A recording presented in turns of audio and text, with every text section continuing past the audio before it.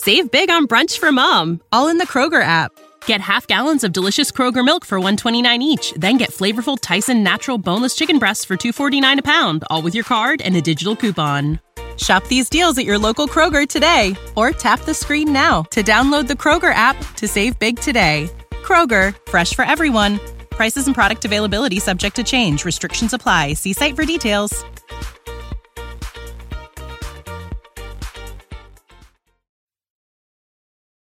Thanks for tuning in to Comedy Album Book Club. In celebration of the recently released and highly praised Netflix stand-up special by Adam Sandler, we're happy to give you this special encore presentation of our December 2017 episode, They're All Going to Laugh at You, by Adam Sandler. Jason sat down with Jordan Kennedy, John Blair, and Kat Letwin to discuss this early outing by the comedian, where he really explored the possibilities of the comedy album format. While many may feel it didn't age well, it is an interesting juxtaposition against his later work and his most recent stand-up special. Thanks for listening, and enjoy the episode.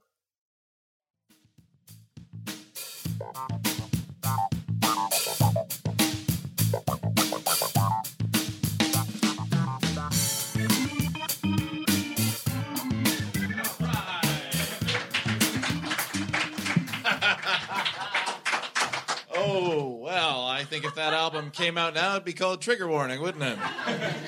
Okay, well, ladies and gentlemen, welcome to Comedy Album Book Club, and that was Adam Sandler's very first album, They're All Gonna Laugh at You. Came out in September 1993. It was produced by Brooks Arthur. He's a Grammy Award-winning producer. He produced albums for Robin Williams.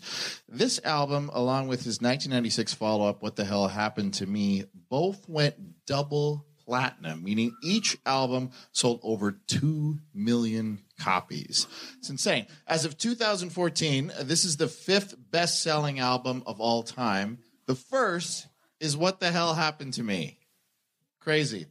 The album also stars, as you probably recognize some of the voices there, David Spade, Rob Schneider, Alan Covert, Tim Meadows, Conan O'Brien, and Judd Apatow, and had writing staff such as Robert Smigel, Bob Odenkirk, and Tim Herlihy.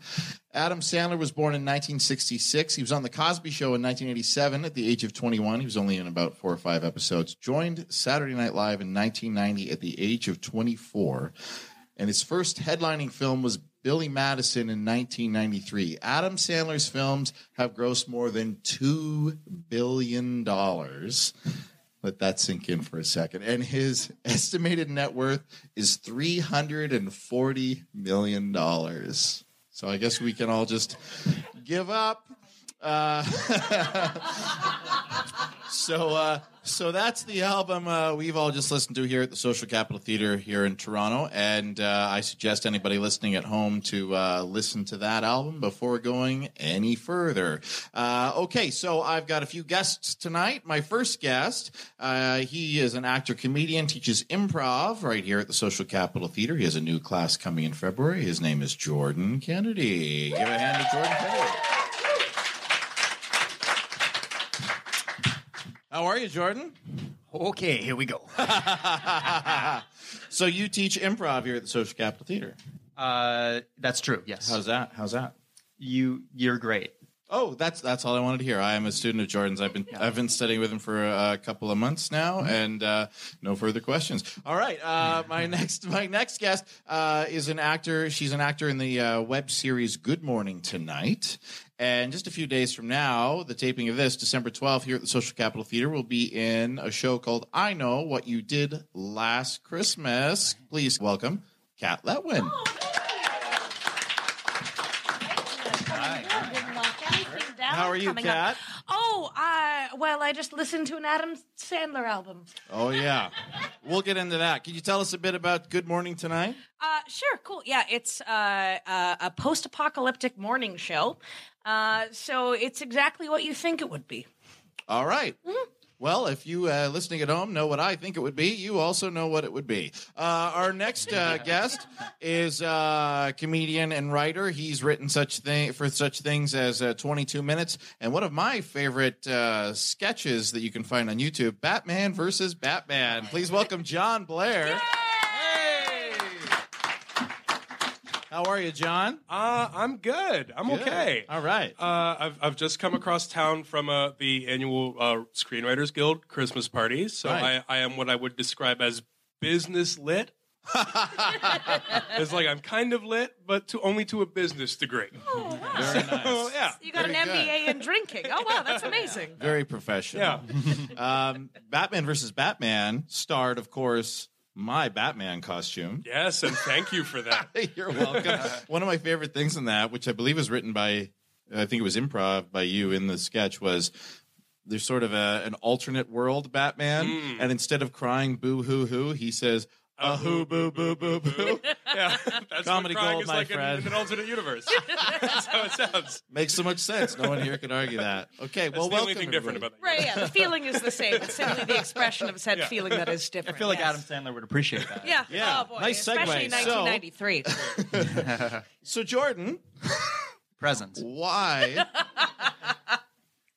did you want us to do this? It's a fair question.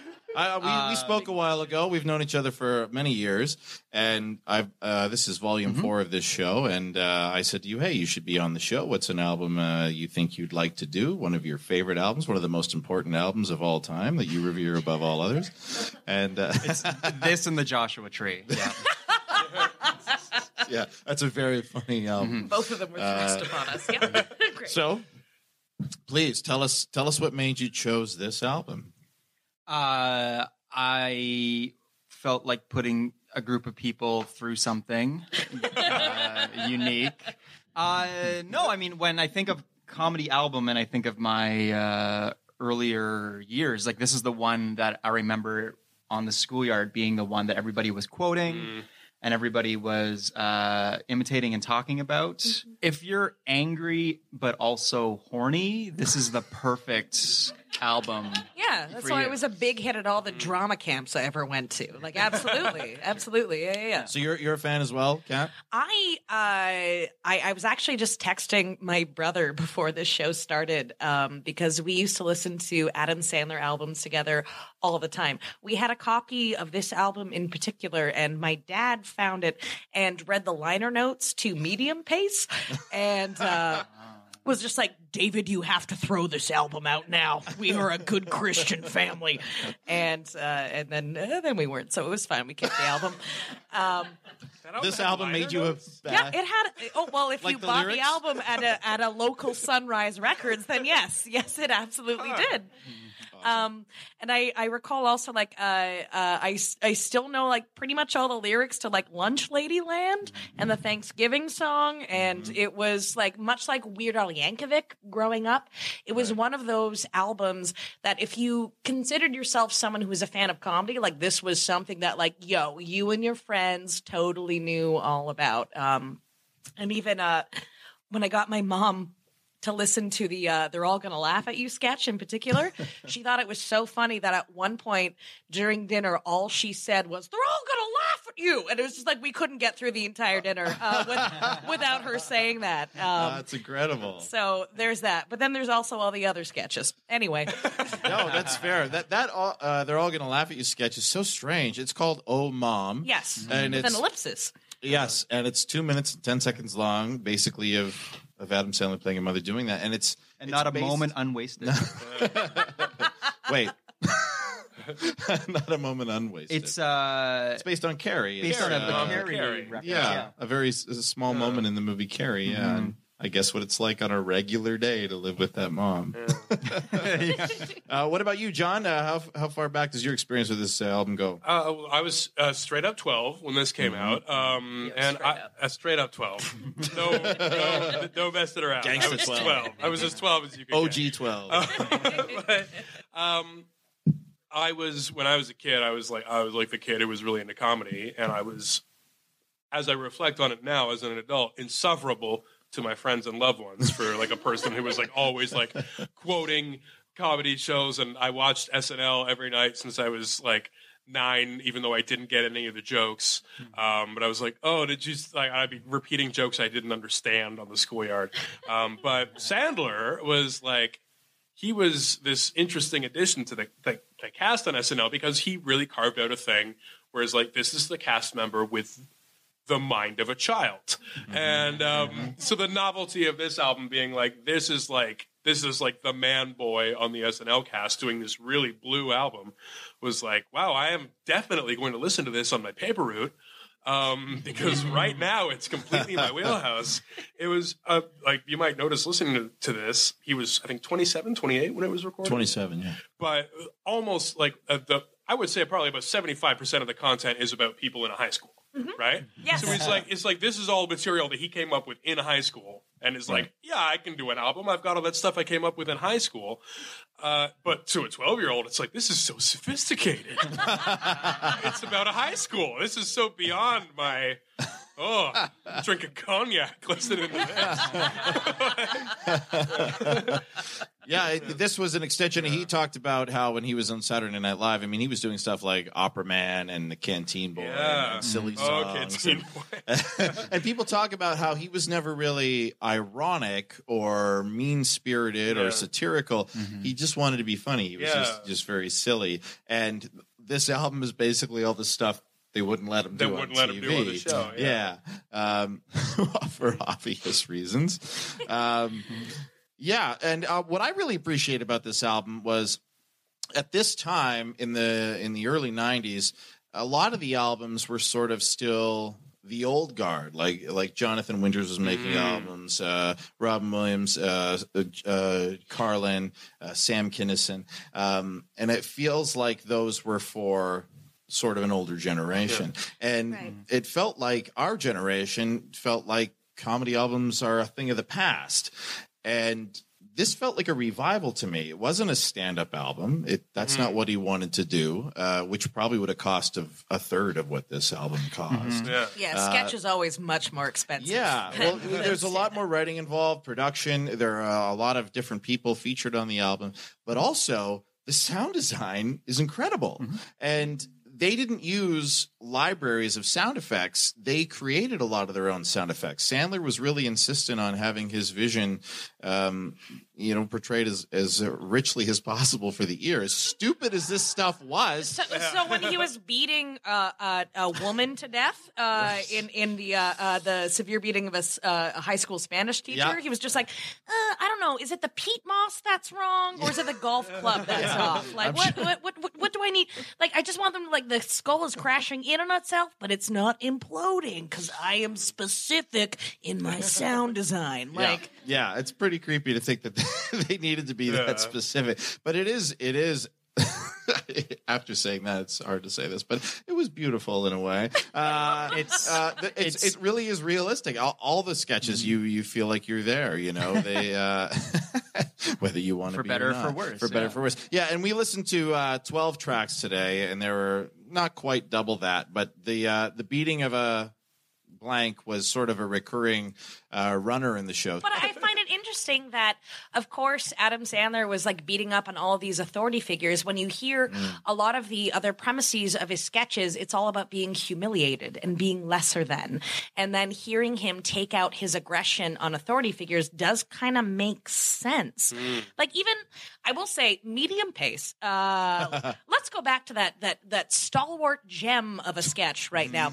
I actually find it kind of lovely in a weird way, because like sometimes when people are they be fucking, and when they're doing that, like, it's the things that they are into are just really weird and strange. And I found that the way that he explored that idea was actually kind of, in a weird way, beautiful. Where he's like, yep, I just want a shampoo bottle up my ass and I want to be humiliated, and that is who I am, and that is totally fine. And then even at the end of the sketch, when he's talking about being humiliated because he comes so soon, he's just like, look, I'm going to do better next time. But it's honestly like, that's part of the joy, is that he's totally not going to do better next time. That is such an interesting take on that you saw it as this sort of embarrassed, humiliated man who was apologizing but still trying to be kind of cool throughout singing a cool song. I basically saw it as a guy who was just trying to expose himself to us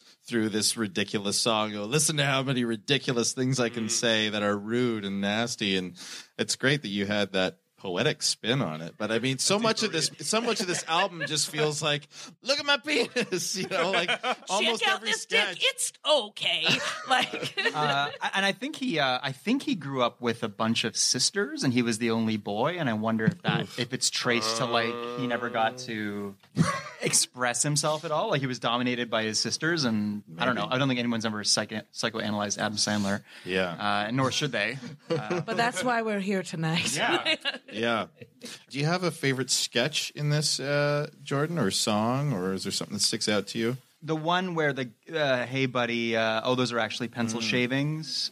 Right. It's funny because bass, as a lot of this stuff is, like all of the beats are there, like the heightenings, like as a comedy person, like the heightenings there. There's turns, there's fake outs, like it's all there. It's just really dumb. Yeah, but it's all there. That's a neat one. That's neat you mentioned heightening because I feel like a Saturday Night Live often falls into the rut where they figure out a joke for a premise and they just do a whole bunch of the same joke and then they just sort of walk away. Yeah, and it's like 5 minutes later. Yeah, and we did a thing. It hasn't necessarily heightened or resolved, but every beat is so long. It's like and so you can sort of see it coming, but yeah, everything sort of heightens, and then to the ridiculous point of him being dead. And I think part of that, Joey, is the anticipation because we know exactly what's coming next. As soon as he says, after we realize that the LSD is fake, and he says, "Yo, but this weed," we're like, "Oh, we know this weed is fake." But there's a joy, just like. Yeah, I know for myself in my cruelest moments in high school, when someone was just like going on about something, I'm just like, you don't even know exactly what you're going on about, or just like, I'm just waiting for you to give me a moment to tell you exactly how you're wrong. Like it's that same, satisfying, kind of joy. Yeah, I think Sandler is at his funniest on the album in this sketch. Like I absolutely agree. That's my top sketch on the album because I mean his the voice stuff and the character stuff is what kind of makes him. It's his sort of claim. But when he's just on this side, like doing that really patronizing, like, "Oh yeah, you are, because you smoked all those joints." Yeah, well, that's what happens when you smoke them. And he's just like leading him along and I don't know who the other guy is. Is that Schneider? Is it might be like, Tim Hurley? It might be Tim Hurley. I think so, yeah. I couldn't tell, but it's a rare kind of reversal of him playing the other side of a sketch. And I think, and maybe it's because it's the only time on the album that he gets to really do it. But I think he's so funny just in that like goading on role.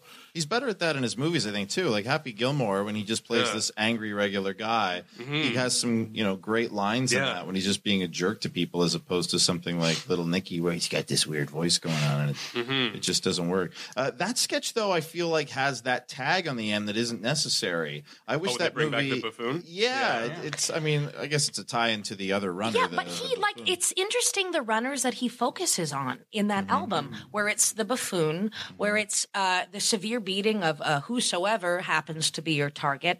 Like, what is it about the mind of this man-child that, like, these are the people that you focus on? This is what you believe will be the thing that ties everything together, or that people want to hear, or at least for you personally, is the most interesting part of your psyche. Like, I'm really super into this idea of psychoanalyzing Adam Sandler, so I'm just going to fucking run with this right now. Well, I'm wondering if it's almost the opposite. If he's trying to be subversive, like the idea of these beatings, they're offensive, but they basically sound the same. It's, I mean, they sound very realistic, but there are 4 1-minute-long sketches of just sound effects of somebody being beaten to death. That's it's kind of gutsy to put that as your. And you know what?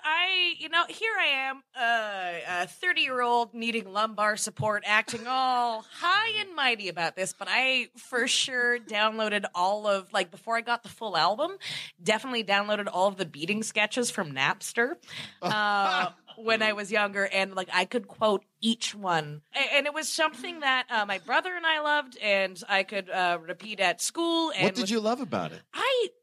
I think I liked the simplicity of it, and frankly, I liked the sheer violence of it. Really? And I liked when I could hear it repeated. I mean, this was also the era where "You Kicked My Dog" was really popular. Yes, right. There's this this release in it, and especially as a kid, when your comedy ideals aren't as necessarily well developed or refined, or you don't understand the world about you the way that you do eventually when you become an adult.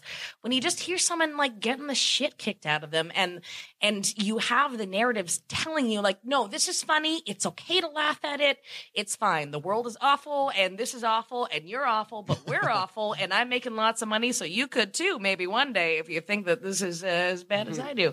Yep, so those are my thoughts. Fair on enough. that. Yep. I'm curious, those in the audience, who heard the album by applause for the first time tonight?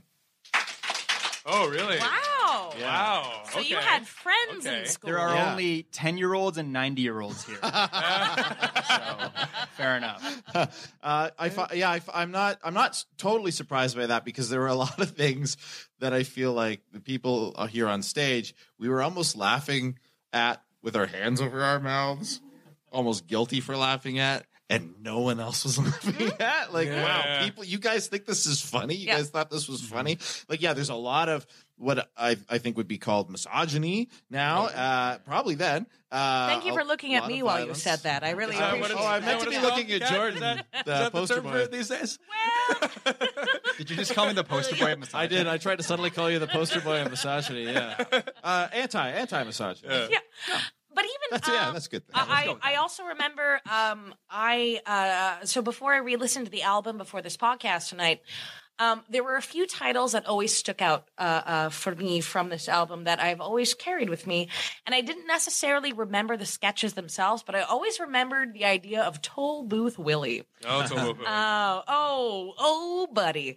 And I think at the time I was especially laughing at the game of the scene within it, where you have this guy, anytime someone comes up and just like completely insults him, like it was always so exciting to hear what the next round of insults was going to be. And as a kid, I'm like, every single new thing coming up was creative and awful and gross and subversive, and I fucking loved it. I loved it so much.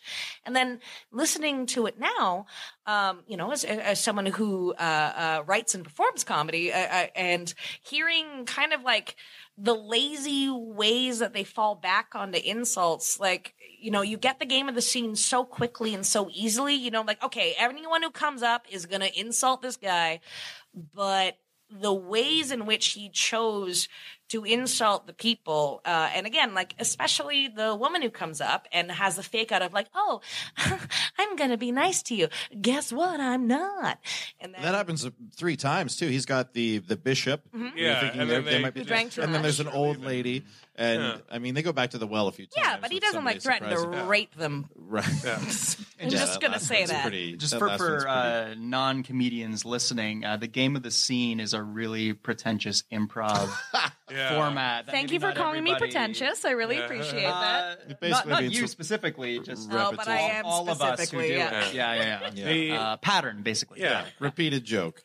I was thinking of this today. If we're talking about Toll Booth Willie, we are. We are. I think we're there. You're We're at right. that We are point. all we're Toll at that Booth point. Willie. Yeah. So I was listening to this on YouTube earlier today for study purposes, and when we got to Toll Booth Willie, someone had commented, and one of the top comments was like, "Oh man, pranking the toll booth guy used to be one of the top ways to prank someone, other than like crank calling them or whatever." Right.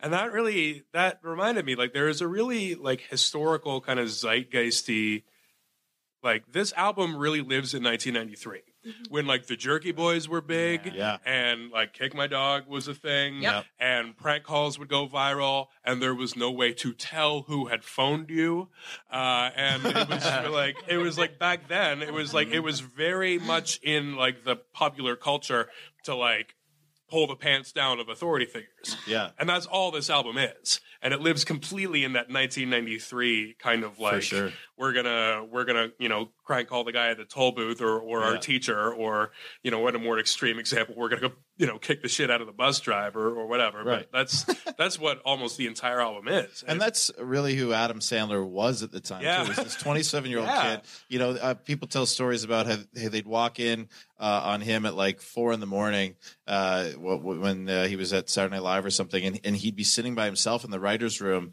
prank calling like a deli, telling them how bad their sandwiches were, just because he had free time, and he is by himself. Yeah, and he just thought that was a funny thing to do.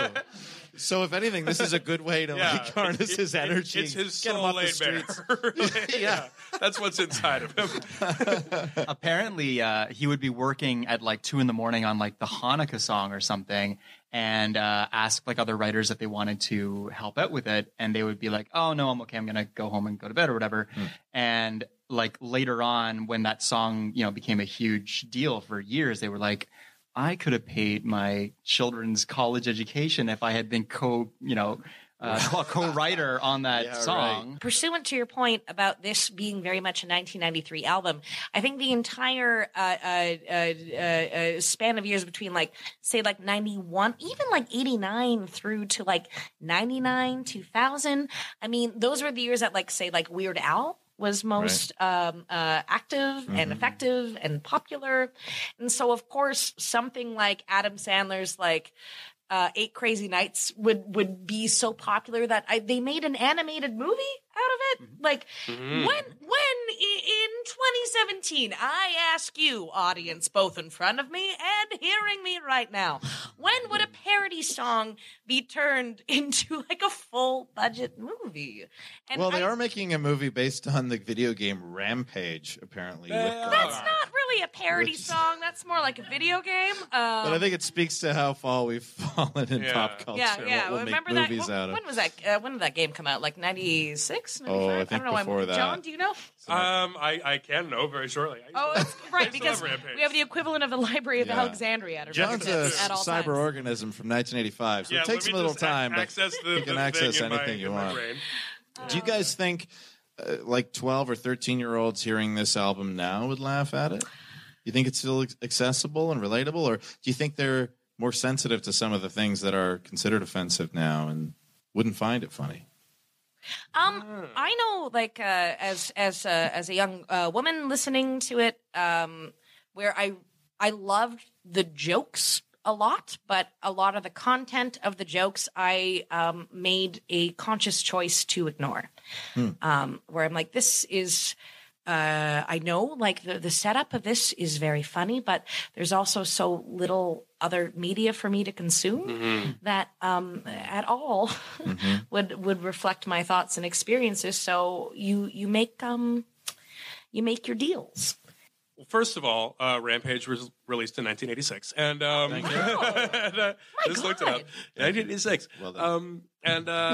But more pursuant to the point of this discussion, I think that there is also a bit of not only in content but in structure. I mean, this was, as you said before, such like a sort of regenesis of the sketch album. But I think. I feel like the format of it has come a bit further, where like it's like, you know, I don't know if this sounds like dickish to say, but like the structure of some of these sketches seems so like almost like primitive, like proto sketch, right? Like I was, Kat and I were talking about this when we were listening to the album, and I mean, one thing I think is like the sketches like Fatty McGee or the sketches like The Longest Pee that end in like someone rattling off a dumb joke and everyone laughs, and then there's like that like ha ha ha ha, and it's generally accepted as this way of being like, we didn't have an ending for this one, but those endings are better than the endings to any of the other sketches. All of the other sketches just stop. Right. And they're like, and it's not a clear ending. There's like, and like some sketches, like I'm So Wasted, have a clear game, and some sketches just have a noise that occurs through the entire thing. And it was just like, I was listening to Fatty McGee on my headphones today, and Jocelyn, my partner Jocelyn, is in the same room with me, and just leans over from her computer because all she can hear from out of my ears is for 3 minutes. And she's like, "What are you doing?" And I'm like, I'm listening to a comedy album, if you can believe it.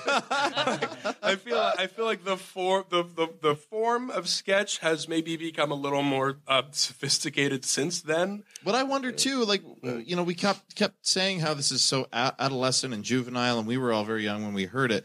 Like, is it also that this is just targeted at people who don't have a sophisticated knowledge of comedy? Like, probably exactly. I mean, for the 12-year-old, 13-year-old audience, I mean, a lot of these sketches, beyond being clever or juvenile, they're predictable to me now, and not super funny. I think I find them funny because I remember finding them funny. Yes, sure, yeah. That's there's a big nostalgia difference. to this.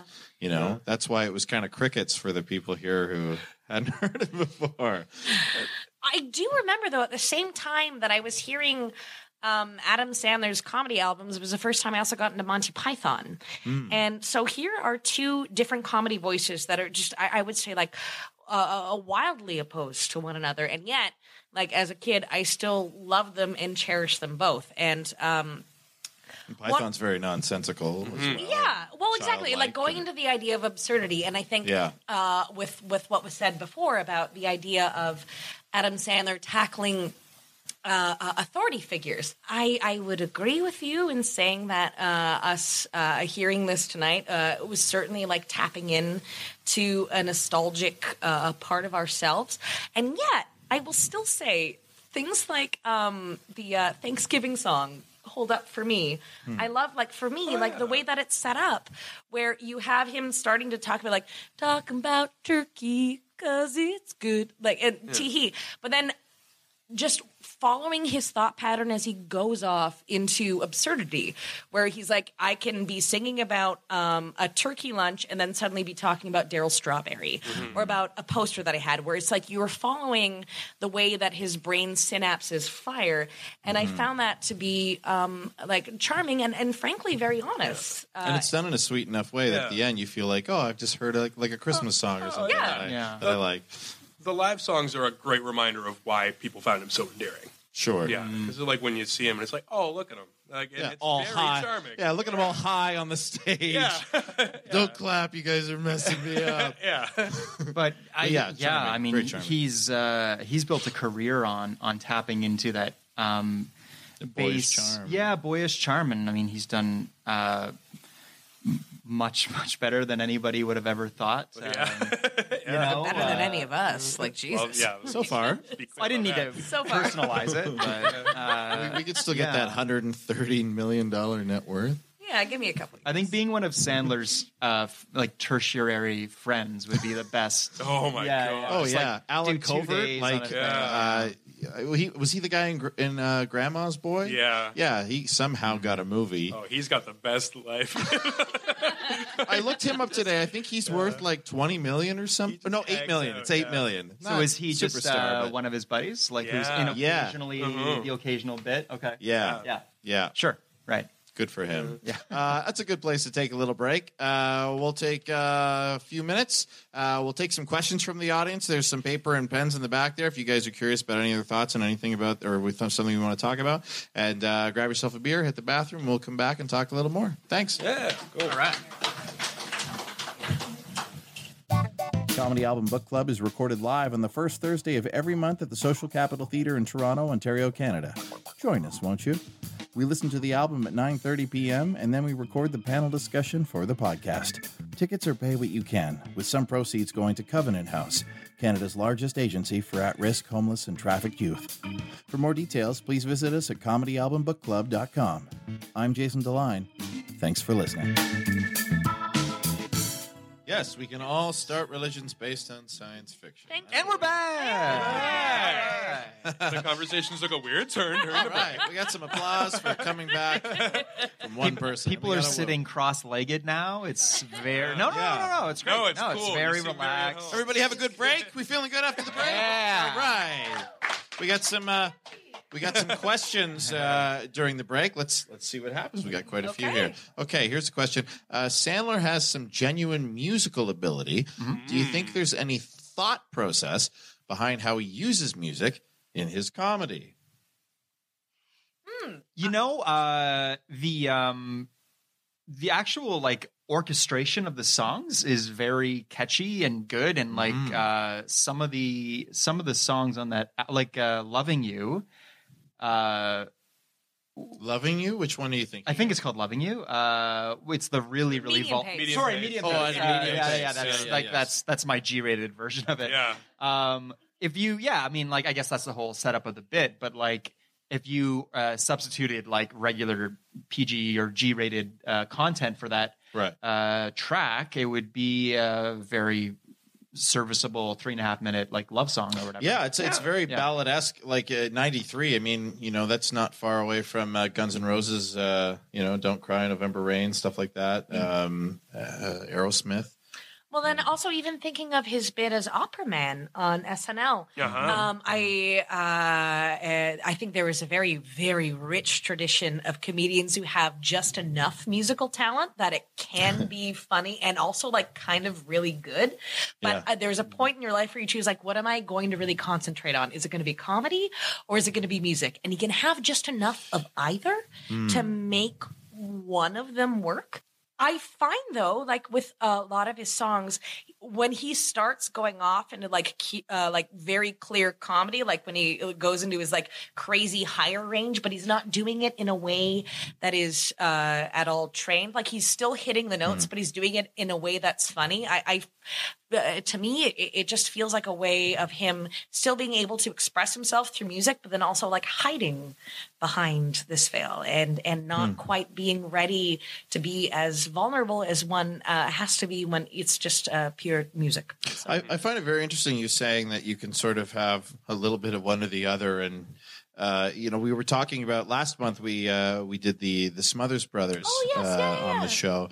And we were talking about how to be funny at something, you have to be good at it. And the Smothers Brothers are incredible musicians and they're very disciplined comedians, and you can't tell where the scripted stuff veers off into improv with them. It all feels off the cuff conversations. It all feels very natural, but they're clearly well-written jokes that have been rehearsed a million times because they all land and they're all very funny. But they do this within this framework of incredible folk musicians with great harmonies and amazing at playing the guitar. And Nug Nargang was my featured guest last month, and he was saying how it's so much funnier if you do something like a dancing sketch, and then in the middle of the sketch you sort of reveal that you're an incredible dancer. Yes. Yeah. And then you can play around within it. It's like you have to know the rules before you can really break them. Yeah, but I feel like Adam broke them without knowing them. I don't think he's that good a musician. I mean, I feel like he probably learned 4 or 5 chords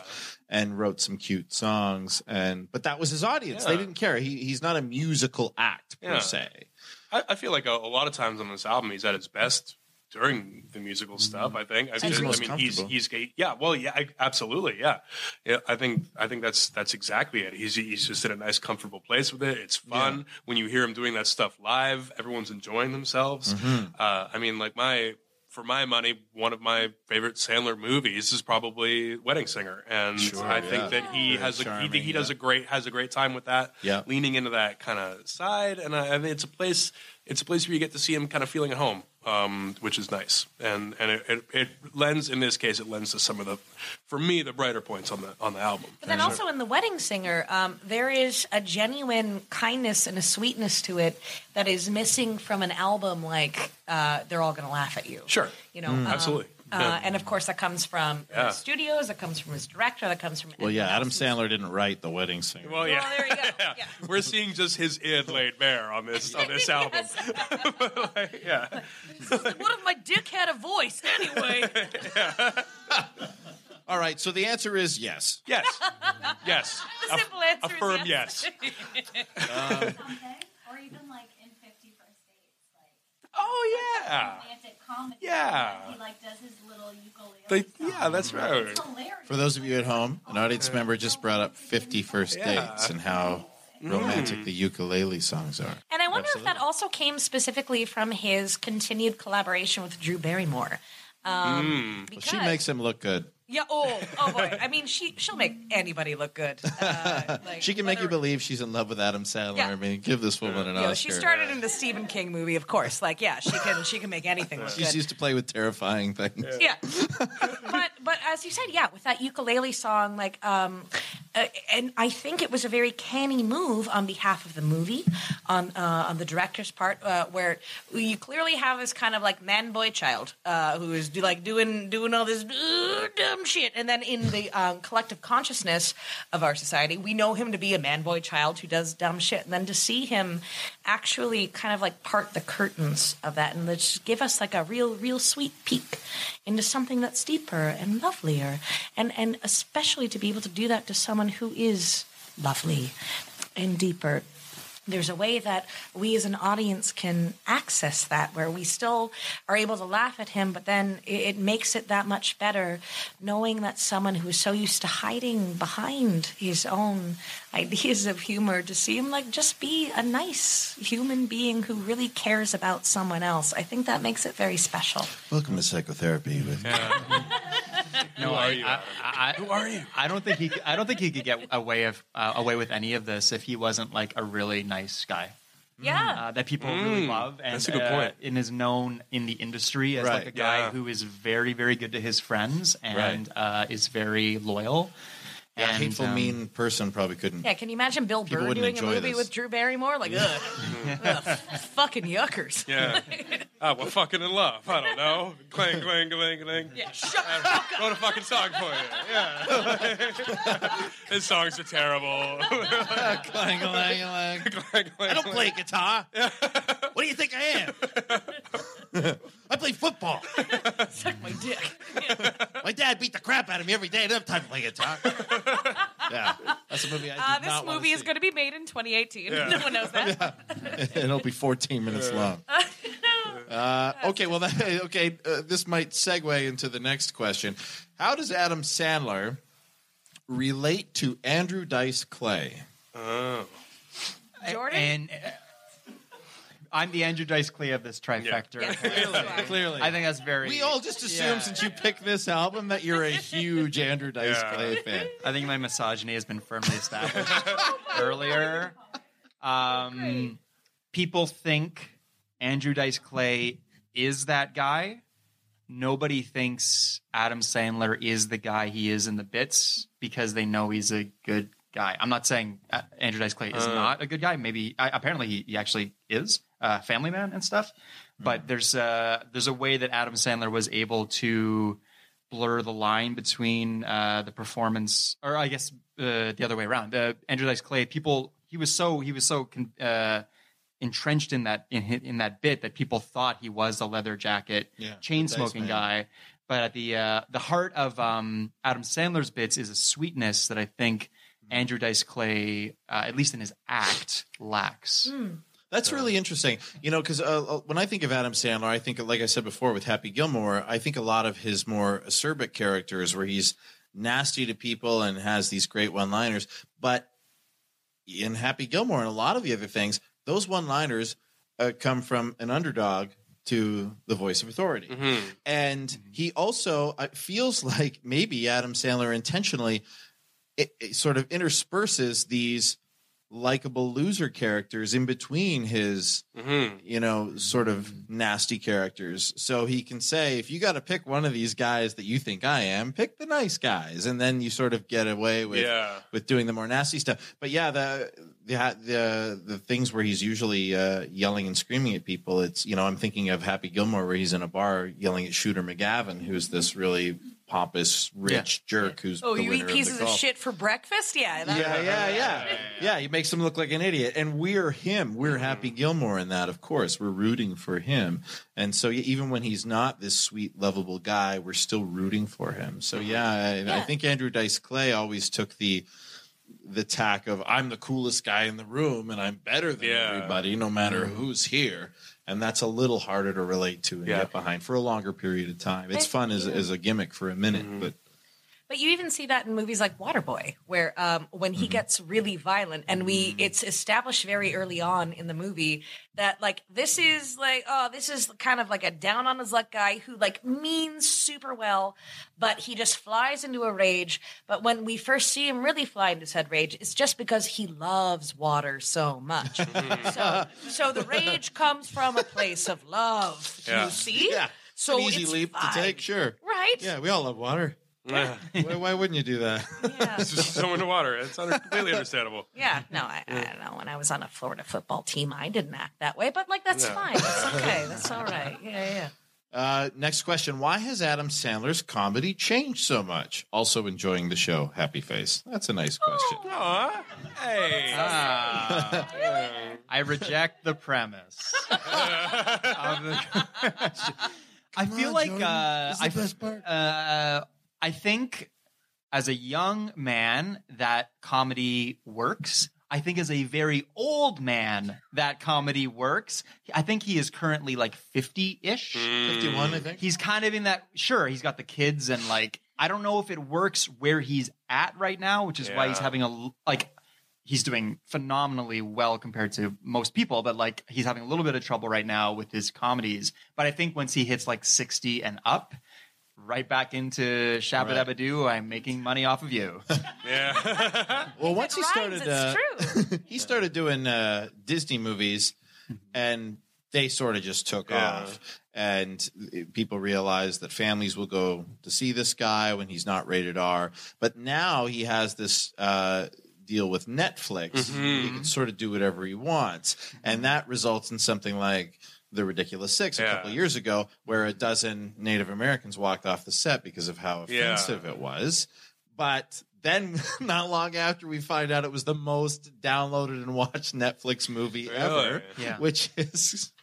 There's a lot of bros in the world, and Will Ferrell bros were once Adam Sandler bros. Yeah, you know, and now they're coming back. Yeah. I feel like the last two of his like contractual 7 Netflix movies are going to be like fire. They'll be great.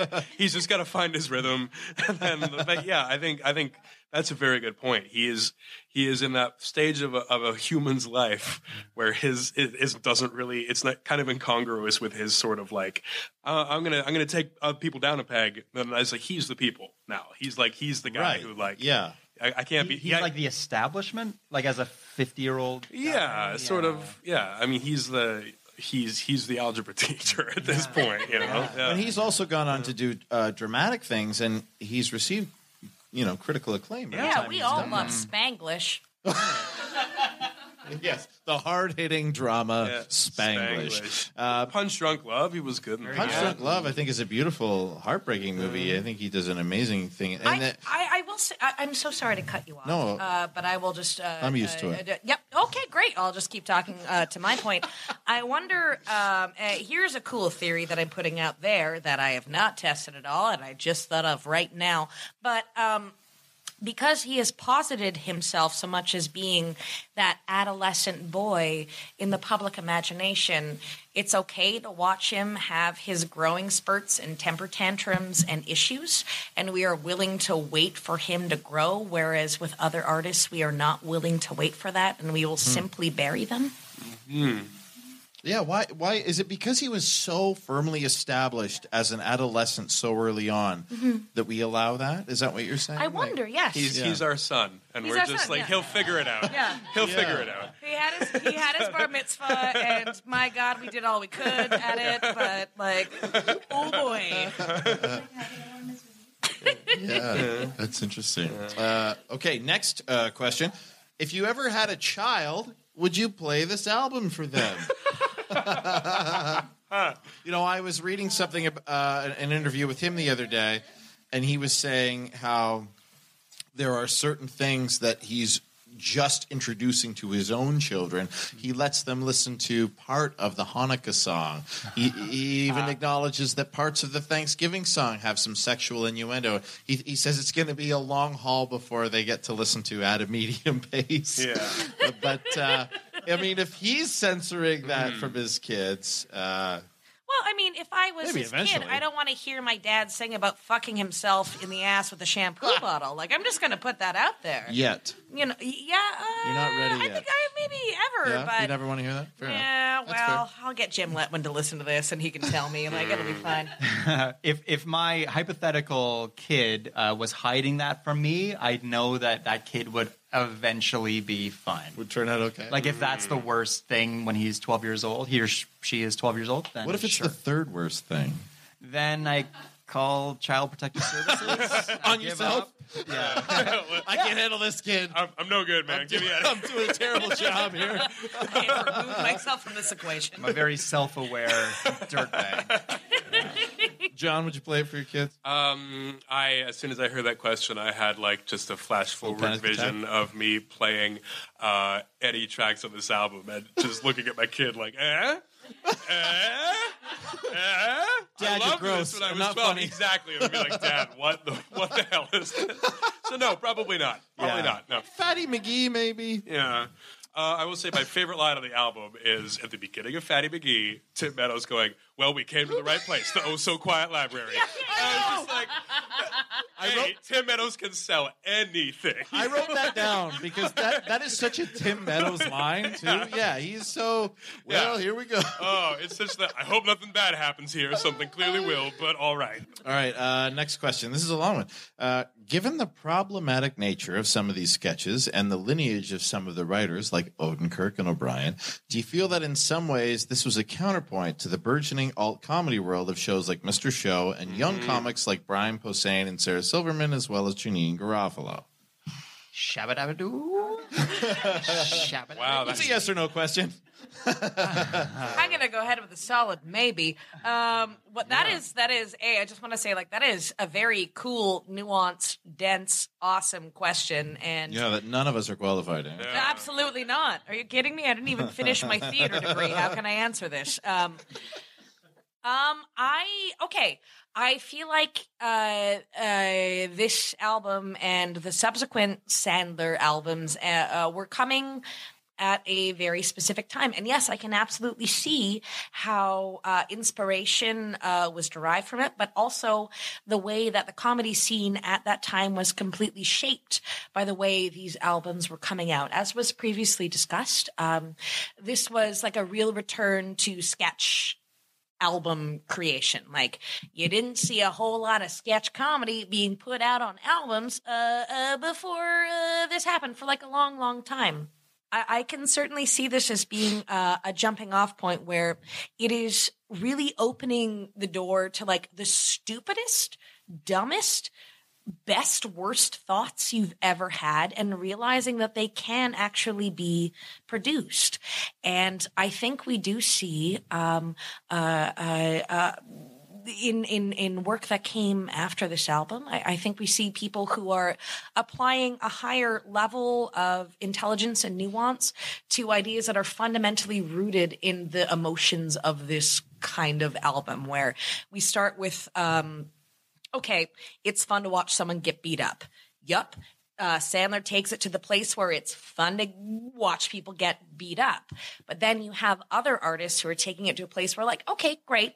Let's watch these people get beat up, but let's add more reasons to it. Let's add more nuance. Let's add more like shades of gray to it. Let's add like some goddamn art world chiaroscuro to But it. Sandler was never interested in any of that. No, just he wanted wasn't. To make people laugh as easy as possible, and he thought of things that he thought were dumb. I mean, he says his influences were Cheech and Chong, stoner comedy. I mean, he was born in '66, so he was coming of age in the '70s when Cheech and Chong were big. He listened to Derek and Clive, which is Dudley Moore and Peter Cook, and a lot of that stuff is very sophomoric. I mean, some of it has less of a point than even some of the stuff on this album. But you can build a point onto something that has no point. You can, but I don't know if he does. Well, I don't think he does. I don't Yeah. think he does. Yeah. I think But this Other was the first people- time people talked about this stuff on a comedy album, and it might have given license to people afterwards to make something of that kind of content. Yeah, I would agree. Like when you already have like that kind of baseline that is set out for you,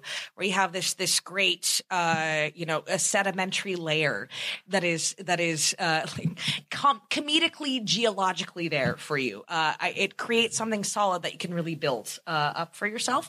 I don't think that's as you said, that's not what he was intending to do, but I can certainly see just for myself, like I grew up on his stuff, on this really fun, dumb, stupid stuff.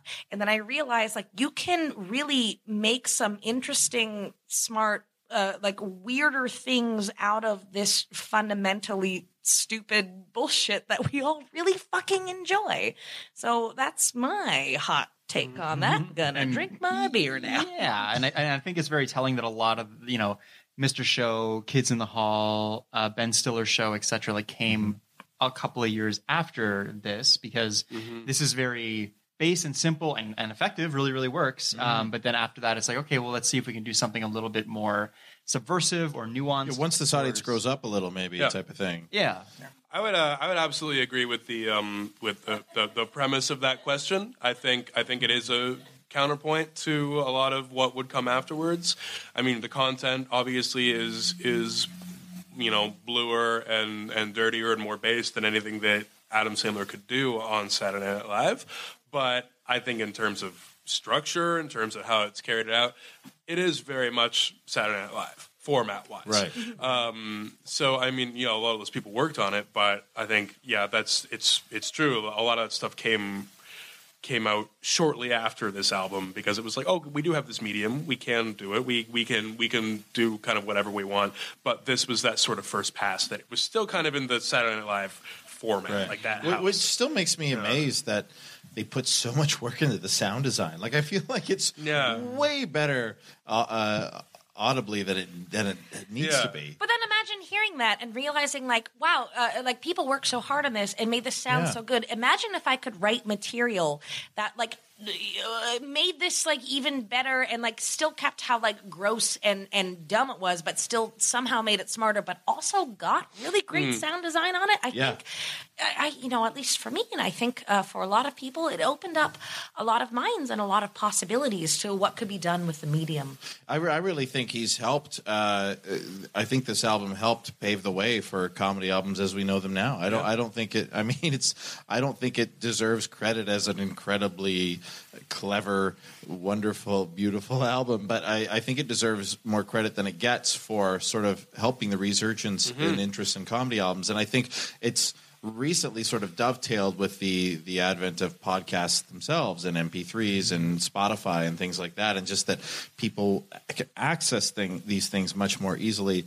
And it's a great thing to have on in the background when you're working or you're doing chores or you're driving, and people are realizing that you can still get great entertainment that are just for the ears. That is just for the ears, and I think it's so cool that he tapped into that. It was sort of a lost art, and this is 1993, and we're only now, I think, catching up to where people are really starting to produce for the ear again and realize there's a real audience for that. That's really cool.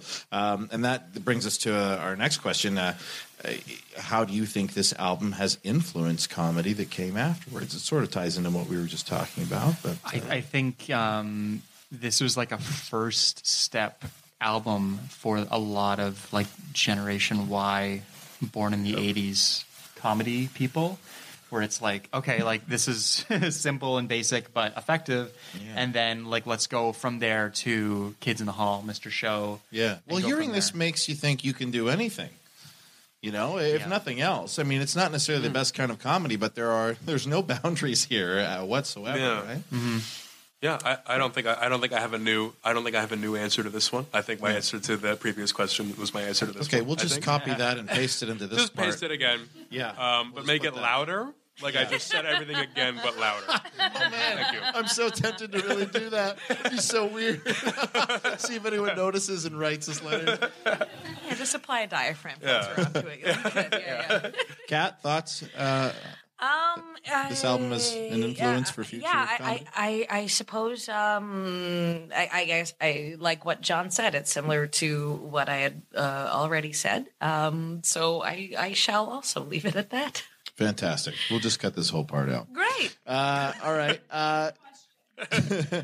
Okay, guys. Well, this has been an amazing chat. Thank you guys so much for coming here. And I'd like to get just your final thoughts on the album and Adam Sandler and anything that's in your head. We'll start with John. Oh my God. Shocker. I've usually been like at the end of the line. The stage picture, folks at home, is that I'm on the end of the line. So I thought I'd be able to go last. I was taken aback listening to this earlier in the day. This used to be a cassette I would listen to when I was delivering papers as a boy. And Did you have a Walkman, John? I did have a Walkman. Yeah. And it was startling to hear an album that I haven't heard for probably 25 years, something like that. Is that accurate? 24. 24? Well, if you heard it a year before it came out, yeah. All right. John was on the cutting edge. That was off the cuff math. You heard it the year it came out and then never revisited it? I was in the studio. I was like, this is going to be great. I was an 11-year-old boy in the studio. Rick James in the Eddie Murphy video in the booth, like, yeah, you got it. That's the take. No, it was really, it was a trip going back to this record. I think its place in history is undeniable. It is very weird spending a lot of time consuming and producing comedy for many, many years since, and then going back to this. But there is a charm to it, and Tim Meadows nails that library line. So, yeah. And that's the way I feel. We came to the right place. The oh so quiet library. He knows how bad a line it is, but he's like, I am committing. Leans into it. So great. Yeah. Kat, final thoughts? Oh, okay. This was an album and a kind of comedy that I loved so very desperately, deeply when I was at a formative age. And I know I've mentioned this before, but it was also kind of the only comedy that was accessible to me as a kid growing up in Brantford, Ontario. I couldn't go to comedy clubs as a kid because also everyone's drinking there. You're 12, you don't want to go to a bar unless your parents are taking you. That's how you know you're in Brantford. But I just it spoke to me in its silliness and also in the way that it's. It didn't care how offensive it was. And I loved that at that age because I hadn't experienced anything quite like that. But also I didn't realize that I could be offensive and ridiculous in a way that didn't paint me as constantly the butt of a joke. And that took me a long time to realize. So to go back and listen to it now, to know that I'm someone who is, relatively funny, I make money at this, but where I because I'm a lady, I was not really included in it.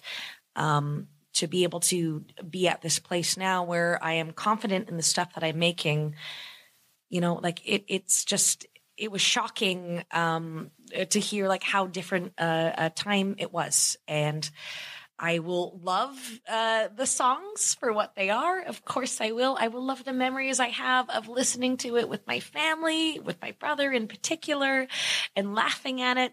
But I will also know now how to move forward and to make things better, in the vein of people making dumb, silly, stupid, ridiculous jokes, but in a way that doesn't beat down the people who need them the most. Nicely said. It's hard Thank to you for the scattered applause. I really appreciate that. It's hard to resist putting our present filter on past entertainment, isn't it? Jordan, final thoughts on the album? Do you have any regrets? Yeah, how are you feeling? I owe everybody here a Portlandia Season 3 DVD. It's very progressive. I think the lesson of Adam Sandler is do whatever you want to do unapologetically. And for most comedy people, the audience that you will find will enable you to make some secondary income off of it and probably still have a day job. And then, like myself, who might run people up hills for a living. And for others, like Adam Sandler, the wheelhouse that you are working in will afford you to be able to like purchase islands. And that's okay because that's his wheelhouse and other people's is something else. But I love listening to that and feeling like this is the first draft of the thing that I'm listening to. And I feel like he did not like acquiesce anything.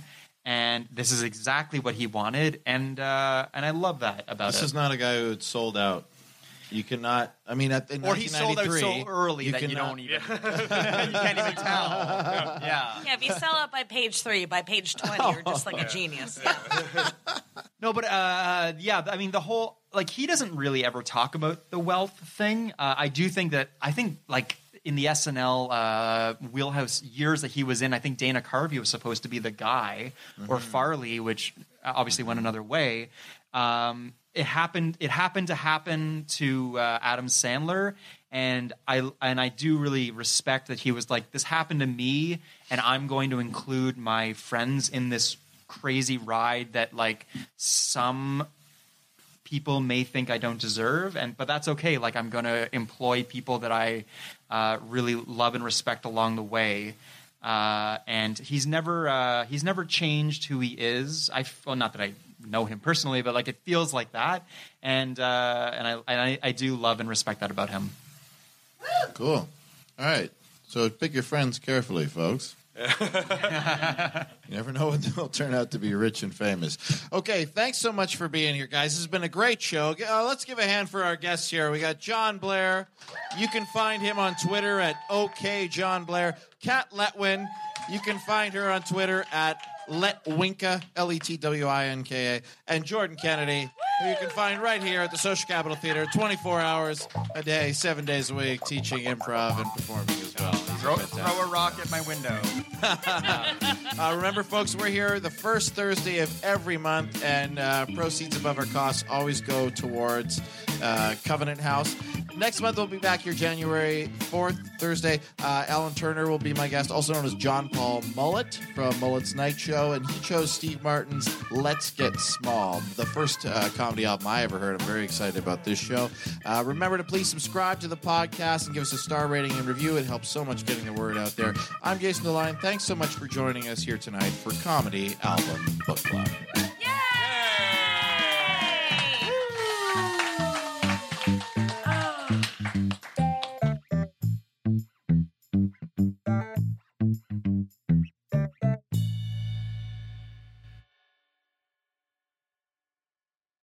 Save big on brunch for mom, all in the Kroger app. Get half gallons of delicious Kroger milk for $1.29 each. Then get flavorful Tyson natural boneless chicken breasts for $2.49 a pound, all with your card and a digital coupon. Shop these deals at your local Kroger today, or tap the screen now to download the Kroger app to save big today. Kroger, fresh for everyone. Prices and product availability subject to change. Restrictions apply. See site for details.